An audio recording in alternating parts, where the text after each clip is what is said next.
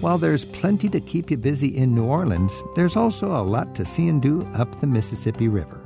Coming up, local guide Andrew Ferrier recommends his favorite places to explore around his home turf in southern Louisiana.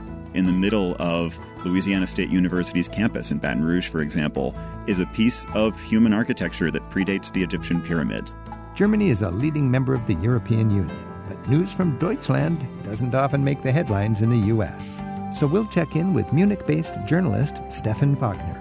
He covers the news from North America for German publications, and he'll update us on the issues Germany's 81 million residents are tackling. There's also a new generation of Germans, and they have a right to have their own country without forgetting about the past. And despite challenges this year, most people are eager to travel again. Let's hear how it's been going for you. Come along, it's Travel with Rick Steves. Have you been able to pick up your travel plans where you left off after we all had to stay home during the pandemic closures? We'll check in with listeners a little later in the hour and hear how their latest overseas adventures worked out. And a journalist from Munich tells us how they're facing the major issues of the day in Germany and how it all compares with what we wrestle with here in the United States. Let's open today's Travel with Rick Steves on a domestic note with day trip ideas for exploring southeast Louisiana. New Orleans can keep any visitor happy and occupied for days, but the charm and attractions don't stop at the city limits. It's worth it to wind your way upriver, even by boat or bike, or to take a road trip up the Mississippi to explore and see more of what Louisiana and the Delta are all about. Our guide today is Andrew Ferrier. He's a guide with free tours by foot in New Orleans, and he was raised upriver in a small historic town of St. Francisville. Andrew, thanks for joining us. Happy to be here. So that's an interesting concept. Everybody goes to New Orleans, but you don't hear too many people thinking about using it as a springboard for exploring the area nearby. If you have a little extra time, or if you've been there before and you want to try something new, what should we know about side tripping? I think the thing that's most familiar to a lot of New Orleans travelers is the idea of doing a quick day trip out of the city for a wetlands tour, what we usually call a swamp tour, or for a plantation visit. And certainly the idea of going up the Mississippi gets you in contact with that kind of stuff. So there's a nature element. The river itself is sublime, and you've got the beautiful live oak trees that grow all along it. But it also is the commercial driver of all of New Orleans' history. So as you go up and down it, you see the remnants of indigenous architecture, you see what's left of plantations, and you see what replaced them. You see the huge petrochemical sites, sometimes surrounding plantation houses that give a more contemporary view of Louisiana's livelihood than plantation houses alone can do. Boy, talk about diversity when you think about modern day industry and then what do you call from before the Civil War, antebellum? Antebellum is our favorite Latin word for that. That's antebellum architecture, and then you got the natural wonders. You also have that indigenous, you called it indigenous architecture. What do you mean by that? Yeah, so the Mississippian culture, which is the main indigenous culture that existed pre-colonially up and down the Mississippi River, was a culture that built really things on the scale of cities. There's an enormous remains of a city, an archaeological site at this point in the area around St. Louis. But from Baton Rouge on upwards, you find these huge mound structures. So in the middle of Louisiana State University's campus in Baton Rouge, for example, is a piece of human architecture that predates the Egyptian pyramids. Like, these things are some of the most ancient architecture in the world, and they look like hills. But we don't have hills in South Louisiana. They start to be a natural feature as you go a little further north. So when you see them, you tend to be able to distinguish them from the kind of things that nature made. And if some society just used wood, 2,000 years later, that wood is long gone and all you have left is mounds? For sure. Some of them were the base of built structures. Others, oftentimes the intention behind these things is somewhat mysterious because there's sort of a civilizational collapse that precedes colonization. And then when the Spanish first come into the region, they bring these extremely contagious diseases that are believed to have killed more than half of the people living in the region. So even the knowledge among indigenous people that French colonists met in the 1700s, the knowledge of what those structures were for wasn't entirely there, and archaeology today can only do so much. And speaking of cataclysms, you had this horrific Civil War period when much of the South was just torched. How did the antebellum architecture in Louisiana fare? Was it all destroyed, or was it in a corner of the Confederacy where some of the buildings survived the war?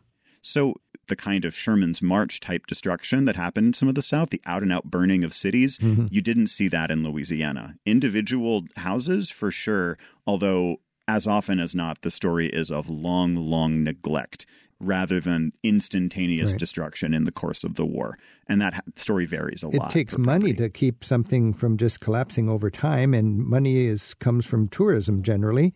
What is the controversy, or what is the latest thinking of having a plantation or a statue of Andrew Jackson on Jackson Square in New Orleans? How much discussion is there about the appropriateness of even visiting these places? Yeah, I will say, I think for a lot of the people who live here, and I'm risking speaking for people with very different perspectives from myself, statues are in a very different sort of educational category than something like a plantation site. So the immersive element with something like a plantation, really, I think I don't know anybody who I've spoken with who's serious about education in Louisiana who doesn't see an opportunity there. The big change that you've seen in the last, I'll give it about a decade figure just for simplicity, is that there is a lot more interest and a lot more openness with the element of the lives of enslaved people, what happened after the Civil War. I mean, a great example is within biking distance of the city, actually, which is a little bit of a civil rights trail. If you go up the Mississippi from New Orleans out into the country, you can find the Destrehan Plantation, which not only was one of the sites involved in the largest slave revolt in U.S. history, something that is unequivocally a really important piece of the country's story, and which was brutally put down with executions at that site. It also was a plantation that after the Civil War became the biggest success story of the Freedmen's Bureau, this organization, federal government organization, that tried to look for graceful ways to help former enslaved people and non-enslaved people, white people in many cases, transition out of the hardships of the war and of slavery successfully. And this was a plantation run for some time by former enslaved people pretty successfully. Yeah, what better brick and mortar opportunity to have a place where you can learn from history than to find a surviving plantation and use it as a teaching tool. Absolutely. And those stories are being told a lot more now, the ones that I mentioned, than what you tended to see more of a kind of Gone with the Wind view. Yeah, 20 years ago, you'd go to a plantation and be a sort of a fanciful Gone with the Wind experience. And would you like some tea? And now it's a much more of a reality travel experience. And I would imagine that's more rewarding for you as a tour guide. Absolutely. I cut my teeth guiding on plantations, and 100% now, having learned a great deal more about history than when I was working during the summers in high school, I think, when you know how things went, you want to be able to share a broader picture. You want to find an artful way to do it that is going to make people think and not just suffer, because some of this history is really difficult, but it is important, and there's a lot of opportunity there. Andrew Ferrier is one of the most creative free spirits you can meet in New Orleans. He's a writer, actor, video host, and producer, and he guides visitors around the city and upriver with free tours by foot New Orleans. He's our guide to day trip sites just beyond the city right now on Travel with Rick Steves. His website is andrewferrier.com, and that's Farrier. Hey, Andrew, when we're thinking about traveling out of the big city, what are some of your options for some fun-loving transportation modes? Yeah, I'm a great lover of biking, and New Orleans is a city that's pretty flat, so it's a place where you can get a lot of scenery in without necessarily having to be a super athletic biker. And fortunately, from the city, while most of the riverfront along New Orleans itself is industrial still today, there's an area that we call the Fly, part of Audubon Park, from which point you have a bike path going up on the east bank of the river, the side where most of the tourist areas of New Orleans are located, that goes about 30 miles. And so you can get in any length up to about 60 miles round trip that takes you well outside the city along that plantation corridor into the industrial area. You see incredible trees. You get these civil rights related sites. That's the stretch that I would really strongly recommend biking. That sounds wonderful. Hey, tell me, when we hear the word bayou, what is that? So a bayou is actually a Choctaw word, which is one of the indigenous languages of the area, and it means something sort of like a river, but that can flow in either direction. So if a river, say, breaks its banks, then the tendril of water that extends from it, if it gets into another body of water, can form a bayou where when the river is high, the water in the bayou flows one way. When, say, the lake is high, like Lake Pontchartrain in New Orleans, the water can flow the other way. So you end up with still water a great deal of the time, but it can kind of move back and forth. Andrew Ferrier is a native Louisianan, and he guides for Free Tours by Foot New Orleans. He also hosts many of their YouTube videos with tips for exploring the city's neighborhoods and legends, and even avoiding its tourist traps. We have a link with this week's show at ricksteves.com/radio. So we've got just a couple of minutes, and I want to talk about two things, Baton Rouge and your hometown, St. Francisville in Louisiana. First of all, Baton Rouge, it's the state capital, right? Is it worth taking time away from New Orleans to go to Baton Rouge? So most strongly, I think Baton Rouge, it is a city that is less dressed up for visitors, and so you get kind of an earnestness and an unguardedness that is something novel. And there's a corridor that you can take through Baton Rouge along Highland Road that would take you by a beautiful arboretum, that would take you by antebellum revival architecture, and ultimately into LSU, which is a really impressive campus and the huge project of our very famous governor, Huey Long. You also have the state capitol, which is also a Huey Long project, and it's bonkers to look at. They also have their own kind of Spanish colonial neighborhood along the lines of New Orleans' French Quarter. So you can make a great day out of passing through Baton Rouge, and St. Francisville's right on the other side. Yeah, St. Francisville, your hometown, an old town on a bluff overlooking the river. Tell us about that. That's right. And St. Francisville, I have that hometown bias, but for being a town of about 1,500 people, it is a pretty incredible testament to what a small town is capable of being. I think a lot of people today get a vision of the future that is very, very city-centric, and we see a lot of small towns in decline. St. Francisville, besides being really vital, it has a lot of the things you'd expect out of a small southern town. You have your antique stores and your preserved antebellum architecture, and those things are big attractions. But you also have several art galleries that are open every day. You have a vibrant festival and musical culture scene. You have, as you come into town, one of the first destinations you can turn off at is this place called Hemmingbow, which is basically a Greek revival meditation park with a Japanese garden in it, built by a Japanese-American man who is made that his life's work. So things you wouldn't find in a lot of bigger cities are in this small town. It also is the closest town to a really famous prison, Angola Prison. So people pass through to go to their twice annual prison rodeo. So it's a quite widespread of activities. All right. A twice annual prison rodeo. I think I'll leave that for another interview. This has been so interesting. Andrew Ferrier, thank you so much for joining us, and best wishes with your work as a tour guide with the company Free Tours by Foot in New Orleans. Take care. It's a pleasure. Thank you, Rick. Andrew Ferrier got an eerie nighttime view of the factories that line the Mississippi River from the town he grew up in, and he tells us about it at ricksteves.com/radio. We'll hear how traveling abroad is going for our listeners in just a bit. But first, we'll get a German view of today's world on Travel with Rick Steves. I just love the idea that you can learn more about your own home a lot of times by leaving it and viewing it from a distance. In a sense, that's what I'd like to do now with this next interview, as we're joined by a journalist from Munich who reports on America for many leading news publications in Germany. A couple years ago, journalist Stefan Wagner interviewed me to find out what Americans think about his country. He was writing an article for the leading German news magazine, Der Spiegel. And today, Stefan joins us right here in our Seattle area studio so we can turn the tables and I can interview him about how Germans see our culture and how that might help us to better enjoy his culture. Stefan, thanks for being here. Thanks, Rick, for having me. I was just in Iceland, and I asked a friend there about the political news in his country. And he said their politics is so boring that they just report on American politics instead. What about Germany? What's the news for politics in Germany? I think the biggest news is the rise of a far right-wing party over the last few months. It's called Alternative für Deutschland, Alternative for Germany. And they pretty much, to keep it simple, keep the Trump agenda.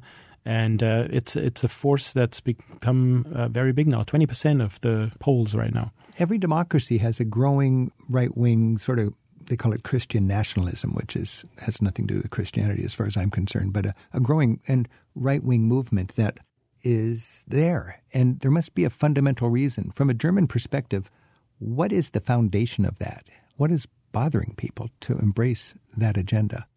I believe it's a very similar cause as you have in the US. It's a distrust of elites, if a sense of being unhappy about something, and that gives you a release. It's a valve that your steam can go through, and so it's that a your frustration. voice. It's a frustration by people who have no power. It is a protest vote, and so far, whenever these parties have been in power, it didn't work out so well. That's a good way to put it. What do Germans think about what's going on in American politics when you look at it? What do you see that's constructive, and what do you see that makes you sad? I believe a lot of the bigger trends are, it's great to see that the U.S. is investing more in infrastructure. It's something that doesn't get perceived as big news because you can only see the real effects 20, 30, 40 years from now. And of course, nobody wants to push that because it's not going to pay into your re-election. But I believe a lot of people see this as probably the biggest legacy of the past few years of your administration, that you actually work on that stuff. And it is sad that that's not a political winner because the electorate doesn't have the patience to wait for that to kick in. And it's the same in most countries because you just don't have any immediate gain. A German once told me that America should have more political parties than two in order to get things done. Of course, you've got a parliamentary system where you have many parties. Does that make any sense to you? Are you frustrated by the fact that you have to have coalitions to have a ruling coalition, or do you think it's a good thing to have many parties? It is the foundation, I believe, of democracy, that you talk to each other and you find a compromise and a way to go forward. And it's not black or white, but there's always a certain sense of gray in there. And by having a number of different parties in the same government, you have to figure things out and to make everybody sort of happy. I never thought about that, but that's so true. We have a system where whoever's in, it's one party takes all, and then you don't have to be compromising. It's just, we have 51%, so sit back, we're going to do this, or 60% if you need a supermajority. But in Germany, it's almost unheard of that one party would have the majority, right? I think the biggest party in Germany now has about 24% of support. So, and you like that? I think it's a good way to run a country because you have to have more than 50% to really make things moving. So you got to form a coalition, you got to have a compromise, you got to talk to people who might have different ideas of what you think is right. We had 4 years of President Trump, and you had 16 years of Chancellor Angela Merkel. What does that say to you when you think about what was going on in Germany while what was going on in America? There is a big yearning for stability in German politics, and change is something not a lot of people really embrace. If you look at Germany now, the sense is that we've missed a lot of trends, mostly in digitalization, mostly in how to move climate change measures ahead, how to reshape society, how to work on our infrastructure. A lot of people say it's been not wasted 16 years, but it's been years that we could have done a little bit more. At the expense that you were just conservative, you were afraid of change. That's correct. It's a lowest common denominator kind of politics, and it can lead to happiness in a lot of ways, and it can gain you a majority, but it probably doesn't get the country in the right direction. Because if I understand, Angela Merkel started out, people thought she was more conservative than she actually ruled. She came to the center, didn't she? How would you contrast the Conservative Party in Germany with the Conservative Party in the United States? The Conservative Party in Germany is trying to find its way right now, trying to find a way encountering the far-right radical policies of a party called Alternative für Deutschland, which is the far-right-wing party, and, of course, the more centrist left parties that are in power right now, the Green Party, the Social Democrats, and the Liberal Party. To what degree is your far-right party the ghost of the Nazis and your far-left party the ghost of Soviet communism? I think for the far left party, it's a fact that their main support is in Eastern Germany is from older people who are still sort of nostalgically missing the former East Germany, the former socialist East Germany, but they also have a lot of support from the very young. Stefan Wagner is a journalist based in Munich, and he's updating us on what his fellow Germans are concerned with right now on Travel with Rick Steves. His beat includes covering societal trends, travel, science, and politics in North America for the German audience. Stefan's also reported from the U.S. as a foreign correspondent for German media. You'll find his work in prominent German-language print and online publications. Stefan, when America withdraws from leadership in the world, our leadership role, how does that impact Germany and what's the feeling? Is it like great that America's out of the way so Germany can be the leader? Because Germany kind of steps in to be the leader when we're not there. It's definitely going to be a massive vacuum, and I don't think it's a vacuum any other nation on the planet can ever fill, at least in the next 20 to 30 years. I also think Germany isn't really ready for it. I think especially army, our defense forces are not set up for world dominance, which of course has a lot of historic reasons. I believe it's going to be a disaster because then autocratic regimes will use that vacuum to test their limits, and it'll be a very, very different world, which is not going to be pleasant for a large part of our world population.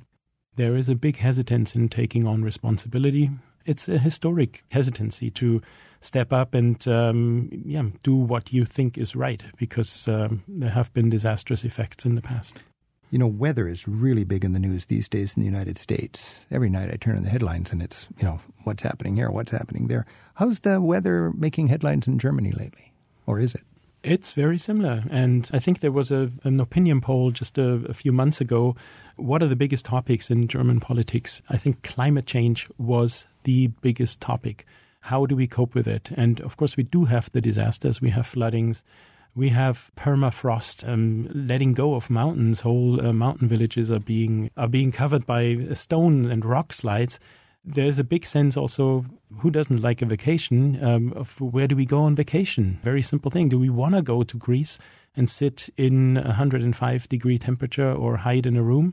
Or do you want to go to Sweden or Iceland? I was just in Sweden, and I took a still shot of my climate chart on my phone because every day it was sunny and 72 degrees, while it was 110 degrees and burning up on the Mediterranean. And these are first world problems. I mean, when I was in Switzerland, the big talk was the permafrost on the Matterhorn is melting, so nobody can climb it anymore safely.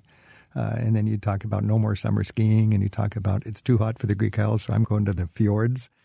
What is Germany doing about climate change? You mentioned just before we started that you flew here to Seattle, and you had friends kind of saying, Stefan, are you really going to fly? You're going to contribute to climate change. It's a big discussion, and especially the young crowd, they're constantly questioning, do you really have to go that far? Do you have to use a plane? Why don't you take the train? Obviously, for the US, that's a very difficult option that I opted against in this case, but it's up there all the time. You can't evade it. Why do you leave the fridge door open? Can't you turn the light off? People are very, very conscious of this. And there's change happening. Germany stepped out of nuclear power just a few months ago for good. About 58% of our electricity production is now renewable resources. You know, it is interesting in American politics, I suppose anywhere, the political discourse is shaped by who's voting and what are people embracing. And if you look at it, climate change hardly registers. World hunger hardly registers. And what registers is things that seem relatively insignificant. What kind of a sign do you put on the bathroom door, We have this political discourse in our country now that we're calling the culture wars, and that's what motivates voters. Is there anything like that in Germany?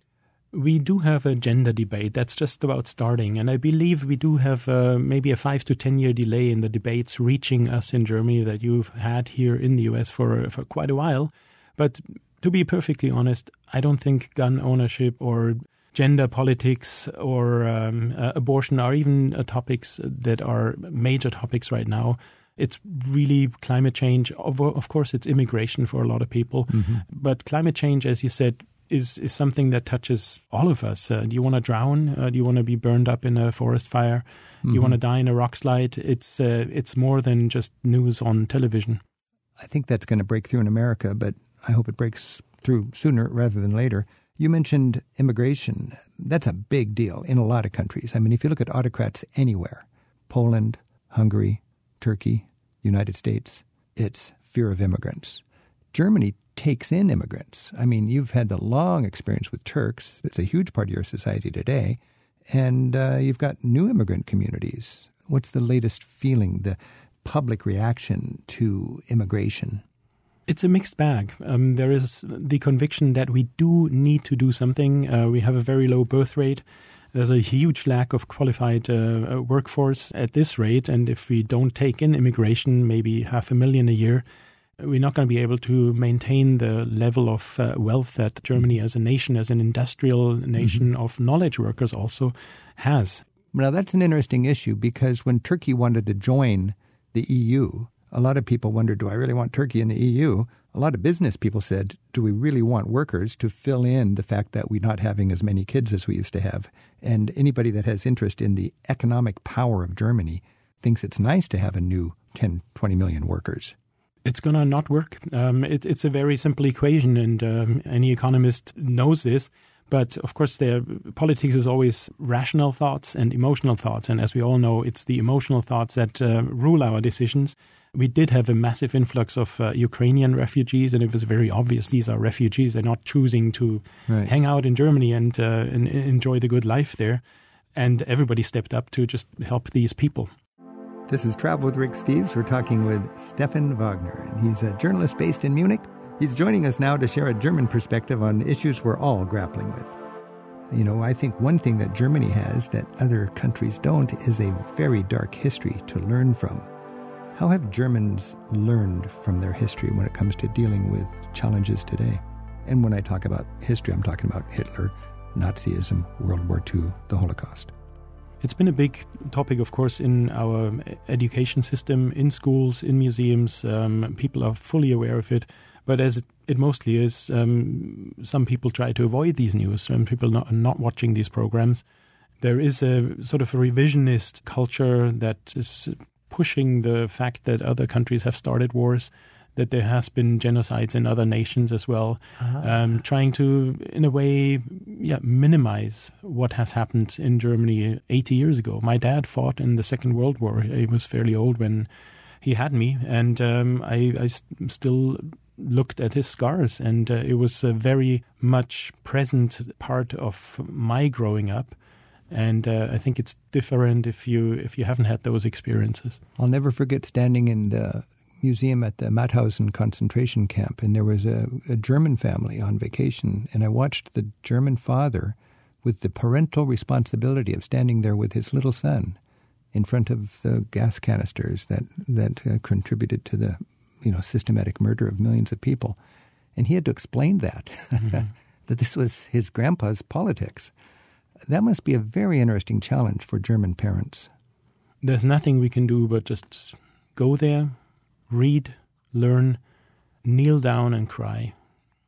And then how do you implement that today in making sure it doesn't happen in your country? Is there some sense that the electorate has to be tuned in to the importance of their vote?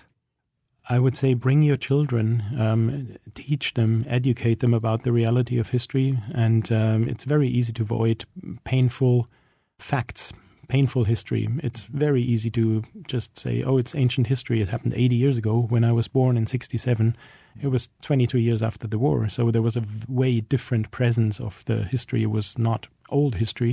It was fairly recent. So I think there's no other way of just dealing with it, exposing yourself, going to the concentration camp. So there's a determination in Germany to not cover it up, not ignore it, but even if it's painful, to deal with it. We've got the same thing going on in our country as people look at our history, because we've got some dark history also. I think it's really interesting to note that until recently, Germany did not have these docu-centers where you really embrace the history. Until recently, school teachers conveniently ran out of school days before they would get to the Hitler chapter. But I have a feeling that's changed now, and that you start with that so you get to it for sure, because maybe it's because Grandpa's gone now, and you don't have that relative sitting at the dinner table who was part of that horrible German political movement. There's a big sense of urgency because we can see that all these ideas, they're still there. They're not buried in the past. They're still alive, and they're being covered by years of history. And it's high time we unearth the ideas and reevaluate what was said and done back then, and actually make a different move now. This is Travel with Rick Steves. We've been talking with Stefan Wagner. He's a journalist from Munich, and he's dedicated his career to writing articles so Germans can better understand America, and he's helping us better understand issues that both of our societies are dealing with.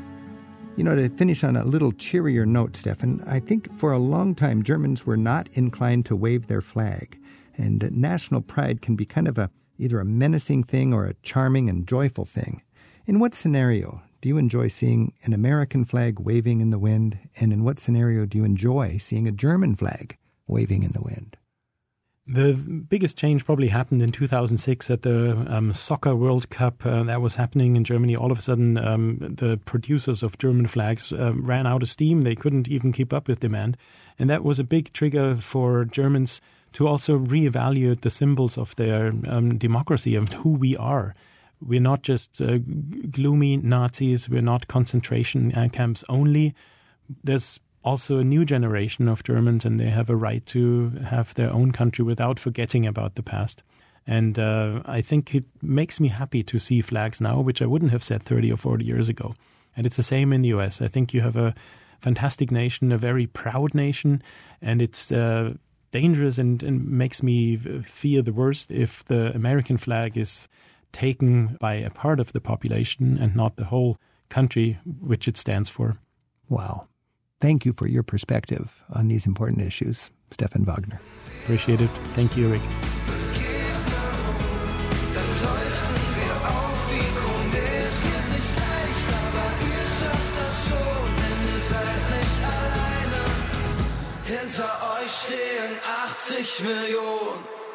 There's more of our conversation with Stefan on our website at ricksteves.com/radio. What's it been like for you to get back to traveling again during a year that's been crowded with so-called revenge travelers and plenty of disruptions? We're at 877-333-7425 at Travel with Rick Steves. Just think about it. You and I survived the pandemic, and if we're lucky, our friends and family did too. Now that we've gotten back to traveling again, I'd like to hear how it's been going for you. Are you putting your travel plans back in place to see the world? Let's see what we can learn from the experiences of our fellow travelers at 877-333-7425. You can also reach us by email. We're at radio@ricksteves.com. John's calling in from Trenton in New Jersey. Hey, John, thanks for calling. Hey, happy travel to you. You're back on the road after the pandemic? Finally. I was so happy to be out. We went to Aruba this year. Aruba? Whoa, in the Caribbean. Have you been there before? This was our 6th time there. 6th time? What is it about Aruba that keeps you going back out of all those places? The beach is beautiful. It's so nice to walk around on Palm Beach. And at a certain point, just familiarity. It is nice to go back to a place where you feel like it's an old home, isn't it? You probably know what to do and what to eat and where you want to stay. Do you go with your family or what?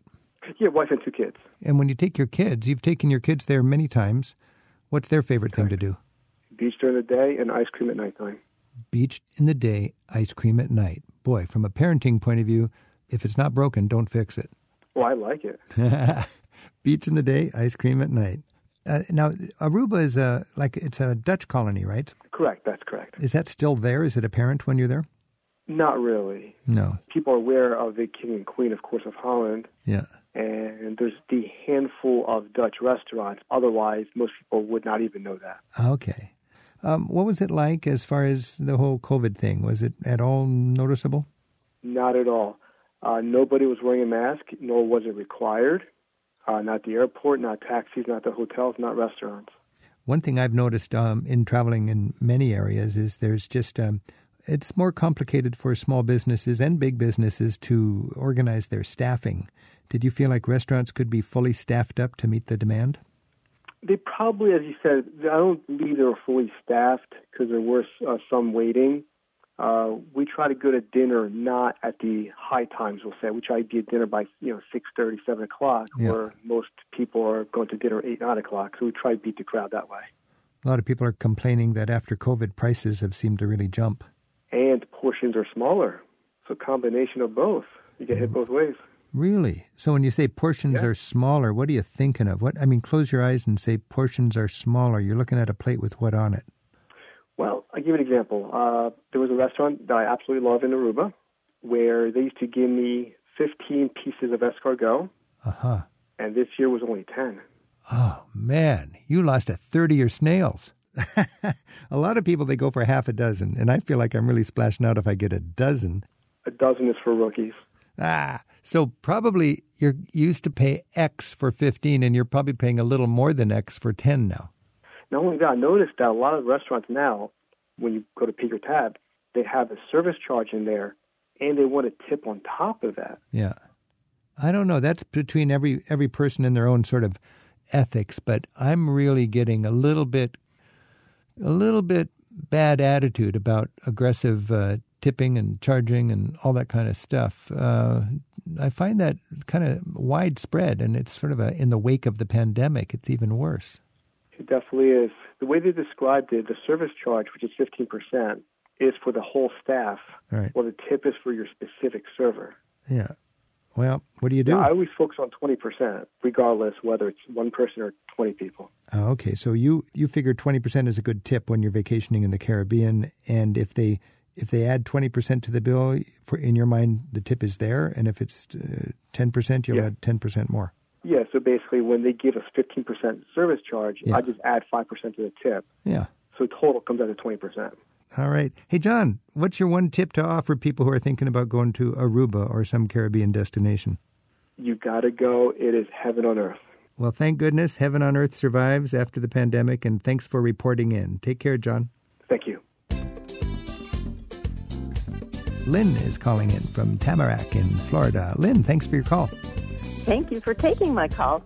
Yeah. Have you had some travels lately? Well, the minute I got my COVID vaccination, my husband and I were out the door, and we traveled like crazy. And on one of the occasions, we decided to take a cruise. And it was a back-to-back cruise. You go for 2 weeks, and then people got off in Copenhagen, and new people came on, and we stayed on. And the cruise made us take a COVID test after 2 weeks. And they called my room afterwards, and they told me I had COVID. I mean, I was shocked. No. And the next thing you know, Mr. Hazmat Suit came to my door. And because last year there weren't that many people cruising, there was an entire floor that was just for the COVID, which was me. And it said, red zone, do not enter. And they gave me a room to myself. And I called my husband. I said, when you're in Copenhagen, get me a test because I'm not sick. And he got me a test. He gave it to the front desk. Mr. Hazmat Suit brought it to me, knocked on the door, ran away. And I took a test, and it's like being a little bit pregnant. You got that line. Yeah. You have COVID. And I was stuck in that room. So you were still testing positive then? Yeah. And I mean, I had just finished 8 miles in Stockholm. I mean, I felt like $1 million. So I was out doing everything with COVID, not knowing I had COVID. Right. And then I had to stay in the room afterwards. But you had to put your towels in a hazmat bag. Oh, my goodness. I mean, these are the kind of things. Nobody would know this. And like I said, nobody knew there was even a floor on the ship where we were stashed. But the other COVIDs and I went on the balcony, and we bemoaned our fate. And the cruise ship couldn't do enough for us. They brought us like minis, cartons of them. And I really don't drink, but hey, when you're stuck in a room. So you got all these mini liquors, all the little Irish creams and gins and whiskeys. And strawberries dipped in chocolate. They couldn't do enough for you. But like I said, I had a nice little balcony. Yeah. With your friends across the way on the next balcony who were also COVIDs. Oh, we would talk to each other. There was nothing else we could do. We weren't allowed in each other's room, but we just became friends. But there was nothing else you could do. But hey, I got a credit for another cruise for all the ports I couldn't go to. Well, Lynn from Florida, if I had COVID, I would want you in the next stateroom because we could drink those little liquors and just have a great conversation right over the balcony. It would have been fun. Lynn, thank you for calling and reporting on your experience. Happy future travels. Thank you very much. We're making up for lost time by checking in with you, our Travel with Rick Steves listeners and fellow travelers, about how your travel plans have been working out. Are you able to pick up where you left off when the pandemic put all of our plans on hold? There's so much to talk about, we'll have to get to more callers next week in a part 2 to this segment. And right now, Julie's calling in, and she's calling in from Northampton in Massachusetts. Hey, Julie. Hi, Rick. Thanks for calling. What's up? Well, I was just thinking about you last week because I was slicing up your guidebook for Italy. I was slicing up a guidebook for Scandinavia just a couple weeks ago. Isn't that fun to cut it up? It's very rewarding as long as you have a very sharp razor blade. You need a razor blade. You need to break the spine of it so that you don't cut pages you don't want to cut. And then you slice that thing up, and what you've got is a little booklet instead of a giant brick to carry around when you're out and about in those different cities, right? Exactly. I did this in Spain, and in fact, I was standing in the Prado reading your guidebook entry on a particular masterpiece and hearing it narrated, those very same words narrated by a gentleman who was reading it from his guidebook to his wife. And it was a moment of connection between me and that couple because, I held up what I was reading. Yeah. They saw it. They held up what they were reading, and we had a little, It's kind of an extended family moment. Yeah, people they have something in common, and if it's my guidebook, I'm thrilled with that. But you have friends you didn't know you had when you're sharing those cultural wonders of Europe and the natural wonders. Exactly. So where all did you go on your trip? So I've been traveling since 2021. So as soon as things started to open up again, and I just got back from England, and it was my 12th visit and my friend's second visit. We had gone together in January of 2020. Mm-hmm. She loved it, and she said, let's come back, and we all know what happened to those plans. Yeah. And so this was our return visit, and we had a wonderful time, 2 weeks, independent travel. Nice. Now, you've been there 12 times. Your friend had been there 2 times. You must have been sort of the tour guide and actually having the joy of showing her a few things that you had already seen. Yeah, we did a combination of London, which we both love, and which I know fairly well at this point, and a place that was new to both of us, which was York in the Yorkshire Dales, and then a place that I had visited once and loved and wanted to go back for longer, and that was the Sussex coast. Oh, nice. How have you noticed that England has changed over the years from a sightseeing point of view? Right. Well, the thing about, especially London, I visited London 12 times. It's, as the saying goes, always changing, always the same, right? So there's always history and architecture and, royalty and fantastic food. Because since I've been going, the food has been good. I wasn't visiting London during the dark, You were back in the soggy French fries and mushy peas days. Right. So I would say that it was definitely more crowded this year. Well, that's been an actual problem in 2023. That was a big discussion in 2019 before COVID, was the crowds. And 2023, it's sort of like revenge travel. Everybody whose trips were canceled, they're back over there now with a vengeance. And people are, unfortunately, people go to the same places. Exactly. So luckily in 2020, we had seen the big sites in London. Right. And so we really only booked a very few things. So we decided we wanted to go back to Westminster Abbey, so we booked that just so we wouldn't have to wait in line. And we definitely needed to book restaurants for supper. I've noticed that's a change. As a matter of fact, when I'm updating my guidebooks now, I'm sort of inclined to make a little sidebar on the first page of each chapter saying, what do I need to book before I get there? And it's not just the major sightseeing attractions like Westminster Abbey or whatever. It's also restaurants. If there's a restaurant you want to go to that's a kind of a destination restaurant, not a Michelin star dress up and spend $100 restaurant, but just a good, popular restaurant, it'll book out. You can't just stumble in there in the evening. You just got to book it a few days in advance. So it's a good idea. Even just a few days in advance, even just the day before can make it doable. I mean, we were at a lovely Italian restaurant that we were really enjoying, but people were walking in and getting turned away. Yeah, it's a different way of thinking, and it's a post-COVID way of thinking now, and I don't know why, but part of it is, I think, staffing is a challenge for restaurants, and they're not able to accommodate as many people at the same time. And the other thing is there's more people traveling, and they're all going to the same places. But good restaurants where there's a good energy will be full, and that's a good thing. And if you simply call, a lot of us think, I'm in a foreign country, I don't speak the language. That's no big deal. Just give them a phone call, or you can book it online. But they speak English, and they'd love to hold a seat for you. And then it's just like booking a restaurant where you live in Northampton. Exactly. Can I tell you a fun cross-cultural COVID story? Oh, please do.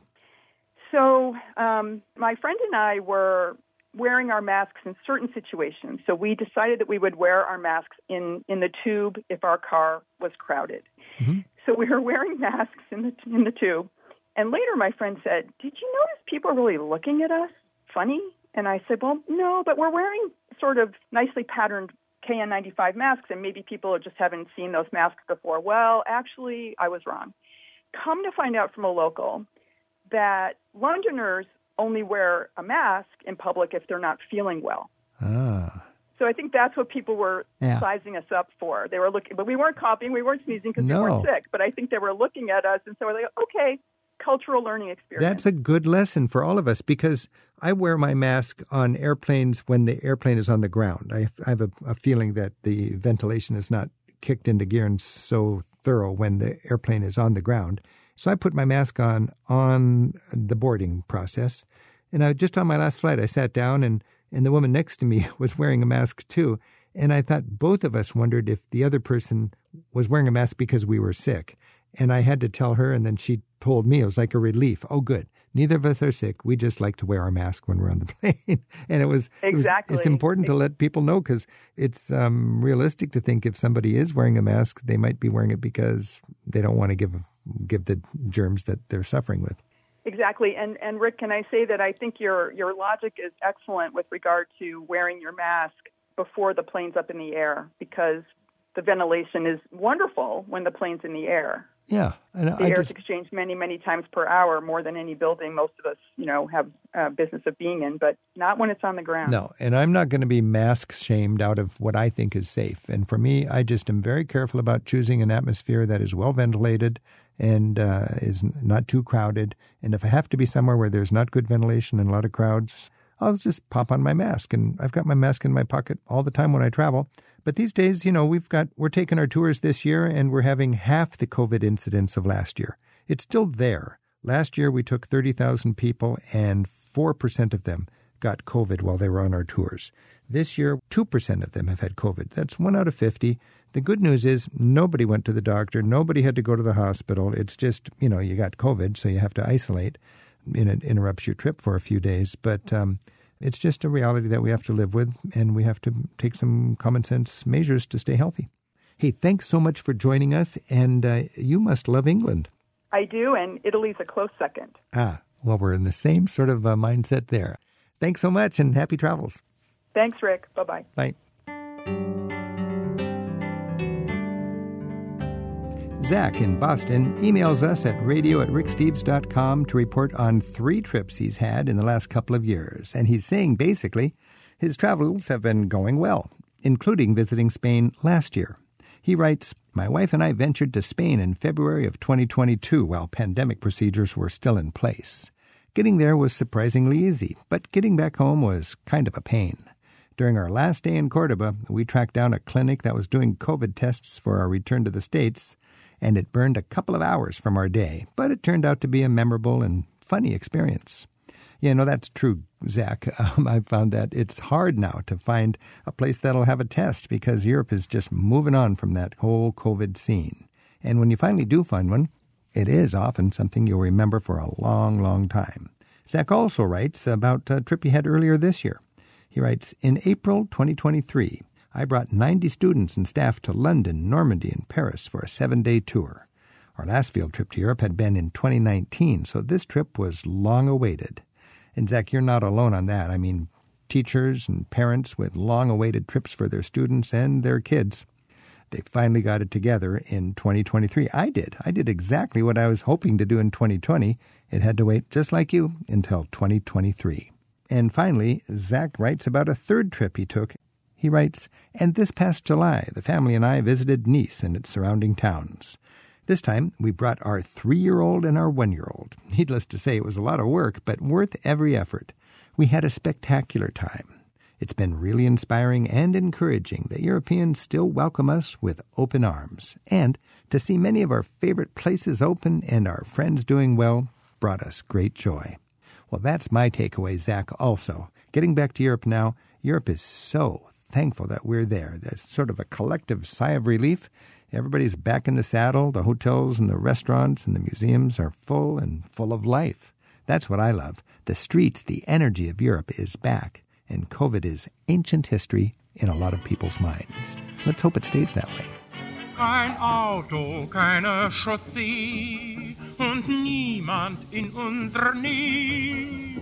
Tief im Wald nur ich und du, der Herrgott drückt ein Auge zu, denn schenkt uns ja zum Glücklichsein Wochenend und Sonnenschein.